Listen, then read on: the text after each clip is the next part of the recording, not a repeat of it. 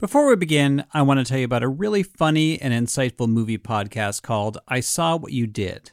Every week, Millie DeCherico and Danielle Henderson share a double feature with a different wild theme and explore how our life stories impact the movies that we love.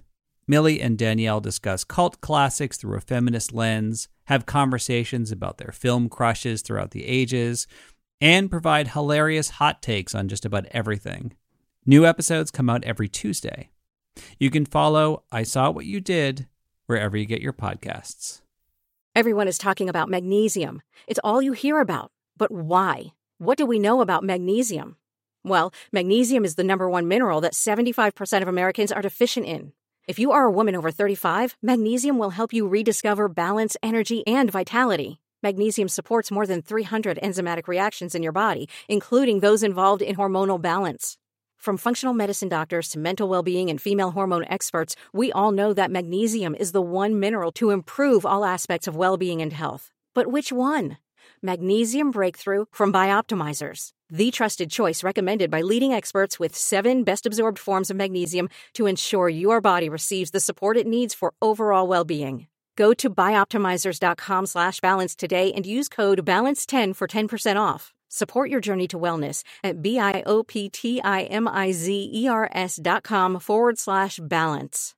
Magnesium Breakthrough from Bioptimizers, your foundation to optimal health and vitality. Before beginning today's episode, I have a special announcement. In fact, it is a Christmas present for many of my listeners. On January 8th, 2020, the back catalog of Imaginary Worlds will be re-released. Over 130 episodes will be back on iTunes or wherever you get your podcasts. Now, I know a lot of you signed up for Stitcher Premium to access the back catalog and to hear the show ad-free. Thank you so much for doing that. The money I got from those contributions helped make the show financially sustainable in 2019. Now, if you're enjoying Stitcher Premium in terms of all the other shows you get with the service, then by all means, stick with it. But if you subscribe to support Imaginary Worlds, I will not be receiving money from those subscriptions after January 8th. So I would hugely appreciate it if you could instead channel your $5 towards the Imaginary Worlds Patreon account. There is a link on my site, imaginaryworldspodcast.org, which will take you to our Patreon page. And with your contribution, you'll get 2 free Imaginary World stickers of your choice. I also want to thank everyone for listening and supporting the show. When I used to work in public radio during pledge drives, we'd always say that we owe our existence to the contributions of listeners like you. And that is so true. This podcast is a passion project for me. This is what I want to be doing with my career. And I couldn't do it without you. So thanks.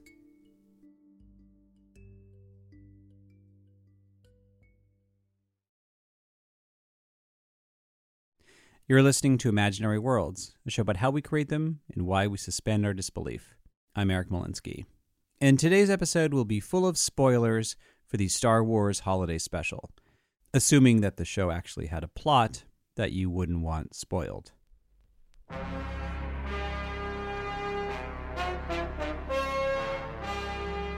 It was the fall of 1978, a long time ago, in a galaxy that feels far, far away. Disney did not own Star Wars. There were not multiple trilogies. There was a movie called Star Wars. There was also a Star Wars novel, some comics, and a disco remix that you could buy on vinyl or 8-track. I was in first grade, already a Star Wars fanatic. I had lost count of how many times I had seen the movie in theaters, which was the only place you could see it. Bonnie Burton is an entertainment journalist who writes for CNET and other sites. As a Star Wars fan, she was in the same place as me back then. I mean, everyone at that time was just dying for any more Star Wars. Like, we were kids starving for more Star Wars. Like, we would watch anything that had Star Wars in it. Like, if the Star Wars characters showed up on the Muppet Show or the Osmond Show or the Richard Pryor Show, which the Richard Pryor Show was not for kids, or if SNL did a Star Wars anything, you know, we would beg our parents to let us stay up late to just watch that one sequence. A Star Wars nothing but Star Wars. Give me the Star Wars. Don't let them end. We were starving for Star Wars, and then the holiday special got announced in TV Guide, and everybody's like, oh my God, because it's like the real actors are supposed to be in it. The Star Wars Holiday Special aired on Friday, November 17th on the CBS network, the week before Thanksgiving of 1978. Starring Mark Hamill as Luke Skywalker, Harrison Ford as Han Solo, Carrie Fisher as Princess Leia. You think it's going to be the continuation of the movie. I mean, it seemed to be at first. When the show began, there was Han Solo and Chewbacca in the Millennium Falcon, in new footage, filmed for network television. It was like a dream come true. That's it, I'm turning back. I know your family's waiting. I know it's an important day. The premise is that Chewbacca wants to go home for Life Day, which is kind of like a pagan version of Christmas. And he's bringing Han Solo with him, but they're on the run from the Empire. But Han and Chewbacca are barely in the show after the opening. Most of the special revolves around Chewbacca's family. They live on a giant treehouse in what seems to be a forest planet, and they're waiting for Chewbacca to come home. And that's the whole show. Chewbacca's family is literally killing time for 2 hours until he gets there. Chewbacca's wife, Mala, and yeah, apparently he has a wife, tries to kill time by watching a cooking show, which features a robot version of Julia Childs, who's played by Harvey Korman. Hello. Today we are going to be preparing a very succulent dish called Bantha Surprise. It's only a very hearty, nourishing dish. I mean, there's so many different opportunities for quality pee breaks during the Star Wars Holiday Special where you can go pee and get a snack and come back, and that cooking video with Gourmanda is still going. You haven't missed anything. That cooking video is literally just a very long Carol Burnett sketch. Like, it's just very, very long. All the segments are very, very long. Chewbacca's son, whose name is Lumpy, watches a technical manual on how to put together a computer, and the demonstrator in the video is also Harvey Korman. Now, this is the first thing you'll need. Please be careful not to hurt yourself on the sharp edges. And just in case you're starting to lose your suspension of disbelief, it will be shattered when Lumpy decides to watch a music video of Jefferson Starship, a band in the real world. Meanwhile, Chewbacca's father, whose name is Itchy, kills time by putting his head into a virtual reality cone and watching what could be described as PG-rated erotica featuring a very sparkly Diane Carroll. I am in your mind as you create me. Oh, yes. I can feel my creation. I'm getting your message. Are you getting mine? Oh, we are excited, aren't we? I remember as a kid being very confused by this section. But now I find it weirdly riveting. We don't know much about Chewbacca's father, but I'm imagining maybe he's a widow, maybe he's lonely, and here he is finding a few moments of pleasure in this Wookiee version of an Oculus Rift.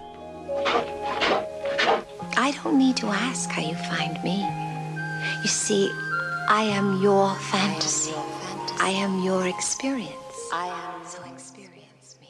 The family does tear themselves away from home entertainment devices to check in with Luke, Leia, C-3PO, and R2-D2 through the Star Wars equivalent of making Skype calls. But much more screen time is given to new characters. Art Carney plays a local repair shop owner who comes over with gifts. I brought you something special, shortstop. You want it? You got it. Happy Life Day. And we cut away to Bea Arthur, who apparently runs the cantina on Tatooine. She even sings and dances with the creatures. Just one more round, friend, then homeward bound, friend. Don't forget me in your dreams. Who knew the cantina song had lyrics? Just one more song, friend, and then so long, friend. There is some drama. Stormtroopers show up to search the house, although the family calms their anxieties by watching more videos. Finally, Chewbacca and Han Solo show up in person and save the day. Look, is there any more inside? Sweetheart, that's okay. All right, no. Everything's okay now. Here's your daddy. But believe it or not, that's when things get weirder. The Wookiees put on ceremonial robes, they hold these glowing orbs, and walk single file into outer space, where they seem to enter some kind of interdimensional void or cave to meet up with Wookiees from across the planet to celebrate Life Day. Happy Life Day, everyone. Somehow the cast from the movies is there too, and Princess Leia sings about the meaning of Life Day to the tune of the Star Wars theme. A day that takes us through the darkness, a day that leads us into light, a day that makes... Now, if you are still watching by 10 o'clock on November 17th of 1978, if you haven't already given up and flipped channels to watch The Love Boat or Fantasy Island, you might be wondering, how did this go so wrong? Now, from what I've read, CBS pitched the idea of a holiday special to George Lucas, and he approved because he thought this could be a way to explore Chewbacca's planet, which is something that had fascinated him. And in their defense, the writers probably thought they were doing the best they could, given Lucas's direction. In fact, it was the only input he gave, that the show had to revolve around Chewbacca's family, speaking the Wookiee language with no subtitles. And the cast from the movies had only agreed to cameos. So the writers filled out the rest with what they knew, the musical variety show. You could not turn on a television in prime time in the 1970s without seeing a variety show, with skits and musical numbers. It could be Sonny and Cher, Donnie and Marie Osmond, Carol Burnett, The Muppets, just to name a few. As a kid, Bonnie Burton used to love those shows.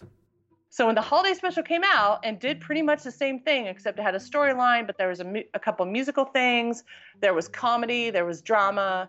You know, it wasn't a typical variety show kind of thing, but it was that pattern that kids were familiar with at that time. So if you saw it during the 70s, it was like, oh yeah, this is like variety show stuff. You see it now and you're like, what the hell is this? George Lucas hated the holiday special. And for years, you couldn't see it anywhere unless you bought a VHS copy at a Star Wars convention. Although now it's on YouTube. Alex Schmidt is a writer and comedian who's fascinated by the holiday special. And he says, people often excuse the show by saying, well, it was of its time. But he thinks that's the show's biggest problem. Like, it's shag carpeting everywhere. You know what I mean? Like, not just the people. It's a really dated environment. And Star Wars isn't supposed to be of its time. It was always designed to be timeless. The music is classical music that feels timeless instead of 70s synth that would have fit the time. And all the elements are trying to be very Joseph Campbell hero and very, very operatic. So I think they just don't bother to do comedy most of the time because comedy, as we see from this special, ages really fast. So it's something they don't choose to do, but they totally could do. And if they tried it for a second time, I think it would maybe work. That's right. He does not think that combining musical comedy with Star Wars is a bad idea. In fact, that was kind of his favorite thing about the holiday special. and they went out and got what was then a murderer's row of TV comedy entertainers. They got almost all of the entire Star Wars cast, and they spent what was a lot of money by TV standards on it. They got like relatively huge people to come and jump into this really weird universe. Bonnie also thinks the Star Wars Holiday Special is misunderstood and underappreciated, but that opinion used to be a problem for her at work, because for 10 years, she worked at Lucasfilm, doing fan outreach. I'm not going to lie. I was shocked when people would come up to me, especially when I started at Lucasfilm, they'd come up to me and go, yeah, we don't really talk about the holiday special here because it's kind of considered not contraband, but it's like one of those black spots on Star Wars history. I'm like, what are you talking about? It's awesome. Even when I started working at Lucasfilm, I had an annual screening of the holiday special. It was like a secret screening that I would like get one of the conference rooms and play it and say, anyone who's never seen it, who wants to see it, I'm playing it today. I was trying real hard to get people to come to my way of thinking, but never happened. Now, it is conventional wisdom among Star Wars fans that the show was a disaster. It's only worth watching it to laugh at it. So when I came across an article that Bonnie had written for CNET in defense of the holiday special, I was intrigued. Alex also tried to highlight the show's positive qualities in a video that he did for the comedy website Cracked. And they both think that the holiday special was important because it was the first attempt at world building in live action. I mean, this was the first time that we had seen more of the Star Wars universe beyond the original film that kids like me had watched over and over again. Now we're very used to getting to have a lot of a universe. Like, as soon as you watch a thing you like, you can go read the wiki about more details of the characters, you can go look at fan art, you can go dial up old movies or TV shows or other things of it if that exists. And so this was the second ever time they were able to like concretely provide stuff from this universe to anyone who didn't have like access to George Lucas's desk, you know, like who couldn't go through his drawers. And that's amazing. And they got Ralph McQuarrie, who did the concept art throughout the Star Wars trilogy, to design the exterior of Chewbacca's house. And seeing a cool treehouse where Chewbacca's family lived, that was awesome. Because that's awesome. When you see that house for the first time from Ralph McQuarrie's art, and then you see it in a live action situation, that was really cool. I think we learned a lot as fans from that show. And it's amazing how much time is given to the Wookiee language with no subtitles. The show is a culturally immersive experience, not just for us, but for the other characters. This holiday is yours, but we all share with you the hope that this day brings us closer to freedom and to harmony and to peace. No matter how different we appear, we're all the same in our struggle against the powers of evil and darkness. I hope that this day will always be a day of joy in which we can reconfirm our dedication and our courage, and more than anything else, our love for one another. This is the promise of the Tree of Life. And Life Day is the first example of a religious tradition in the Star Wars universe. I mean, it is a holiday with specific rituals, objects, and clothes, which is very different from the Force. Because it's also a world where canonically the Force is real. Like, you see evidence and proof of it often, all the time. And so then Wookiees are also allowed to have a kind of separate belief system that is just fine too. It's really cool. Like, it's a very specific, almost non-denominational kind of thing. It's very friendly, very welcoming. I'm into it. Well, the other interesting thing, too, about the holiday special is that it's mostly, I mean, you have the kind of, like, it almost weirdly reminded me of, like, World War II movies on the home front, you know, of, like, what, you know, like, what's it like when your loved ones are overseas in battle and everyone's just worried at home about them? Yeah, that's a great point, that even in this light comedy special that is supposed to be pretty casually enjoyed on 1970s TV, it's still like kind of a refugee story, because what they're waiting for is for Han and Chewie to show up. The holiday special may be goofy, but it's not tongue-in-cheek. The tone of the show is completely sincere. Whenever the Imperial characters show up in the holiday special, there's drama. They're always harassing everyone on that planet, and You know, it's not fun to have your country or your planet taken over by aggressive forces that don't care about your civil liberties or your happiness. But also you just have these dramatic moments. You could tell, you know, Chewbacca's wife, Mala, is really worried. You know, she's like worried about what's going on and what's happening to her husband and what's going to happen to them as a family. Come on, don't look so worried. Now Chewie's not going to want to come home to a house full of long faces, is he? Come on, Mala, let's see a little smile. Come on. There, that's better. Try to enjoy your life day. I gotta get back to this engine. I think we might have it solved. And the best part of the holiday special, in fact, the only part that is universally praised, or mostly praised, is the introduction of Boba Fett. We actually meet him in a series of animated segments, which allowed the writers to get around the issue of a TV budget. In fact, when we first see Boba Fett, he is riding what looks like a pink dinosaur. You saved my life. Thank you. You are alone? I have 2 droids. We've come in search of a ship that crashed near here. Maybe I can help you. I am Boba Fett. You know, and for years, fans have complained that Boba Fett doesn't actually do that much in the movies. But in this cartoon, he's got a lot of screen time and dialogue. He even has interesting character moments, like tricking the heroes into thinking he's one of them. Boba, you're a hero and a faithful friend. You must come back with us. What's the matter with R2? I'm afraid, sir, it's because you said Boba is a friend and faithful ally. That simply does not feed properly into R2's information bank. What are you talking about? We intercepted a message between Boba and Darth Vader, sir. Boba Fett is Darth Vader's right-hand man. I'm afraid this whole adventure has been an Imperial plot. We'll meet again, friend. And you know the weapon that the Mandalorian uses on the Disney Plus show? It looks like a rifle, but one end is actually more like a tuning fork, and the Mandalorian uses it to electrocute people or creatures. That weapon was not in the movies. It was introduced in the holiday special cartoon. And in the first episode of The Mandalorian, one of the characters mentions Life Day. Now, that character is not a Wookiee, but either way, Life Day is now officially in canon.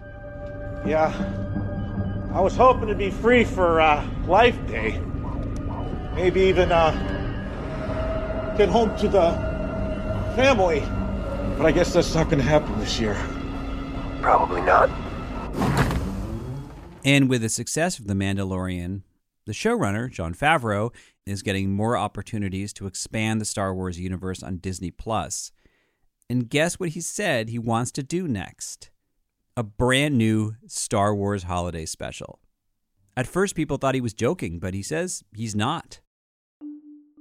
And looking back at the holiday special, Bonnie thinks there is something to value in a version of Star Wars that was meant for kids. Kids who had not seen the darker Empire Strikes Back yet, who had not grown up yet, and asked for more serious Star Wars stories that they could argue with each other about on devices that would have seemed like science fiction in 1978. I mean, I think what makes the holiday special truly of its time is that it is a version of Star Wars that is still full of childhood innocence, even if it underestimated the sophistication of the kids who are watching it. I'm not going to lie. There's some moments there where I'm like, okay, I'm going to go take a pee break. Like, I don't stand riveted to it. But when I was a kid, I did. And as an adult, I just appreciate the campiness. And I'm a big fan of Star Wars humor. This is one of its kind. And I think we should be proud of it as Star Wars fans instead of trashing it. Happy Life Day, everyone. Eric, happy Life Day. And thank you for celebrating it with me. My pleasure. I'll see you in the void. I'll see you in the when we put on our robes. I'll see you in the void that we all go to. Yeah, a lot of orbs and robes in this show. People should know. It's very exciting. Wonder Woman, starring Linda Carter, and Incredible Hulk, starring Bill Bixby, will return at their regular times next Friday evening on most of these stations. That is it for this week. Thank you for listening. Special thanks to Alex Schmidt and Bonnie Burton. My assistant producer is Stephanie Billman. You can like the show on Facebook. I tweet at eMalinsky and Imagine Worlds Pod. And the show's website is imaginaryworldspodcast.org.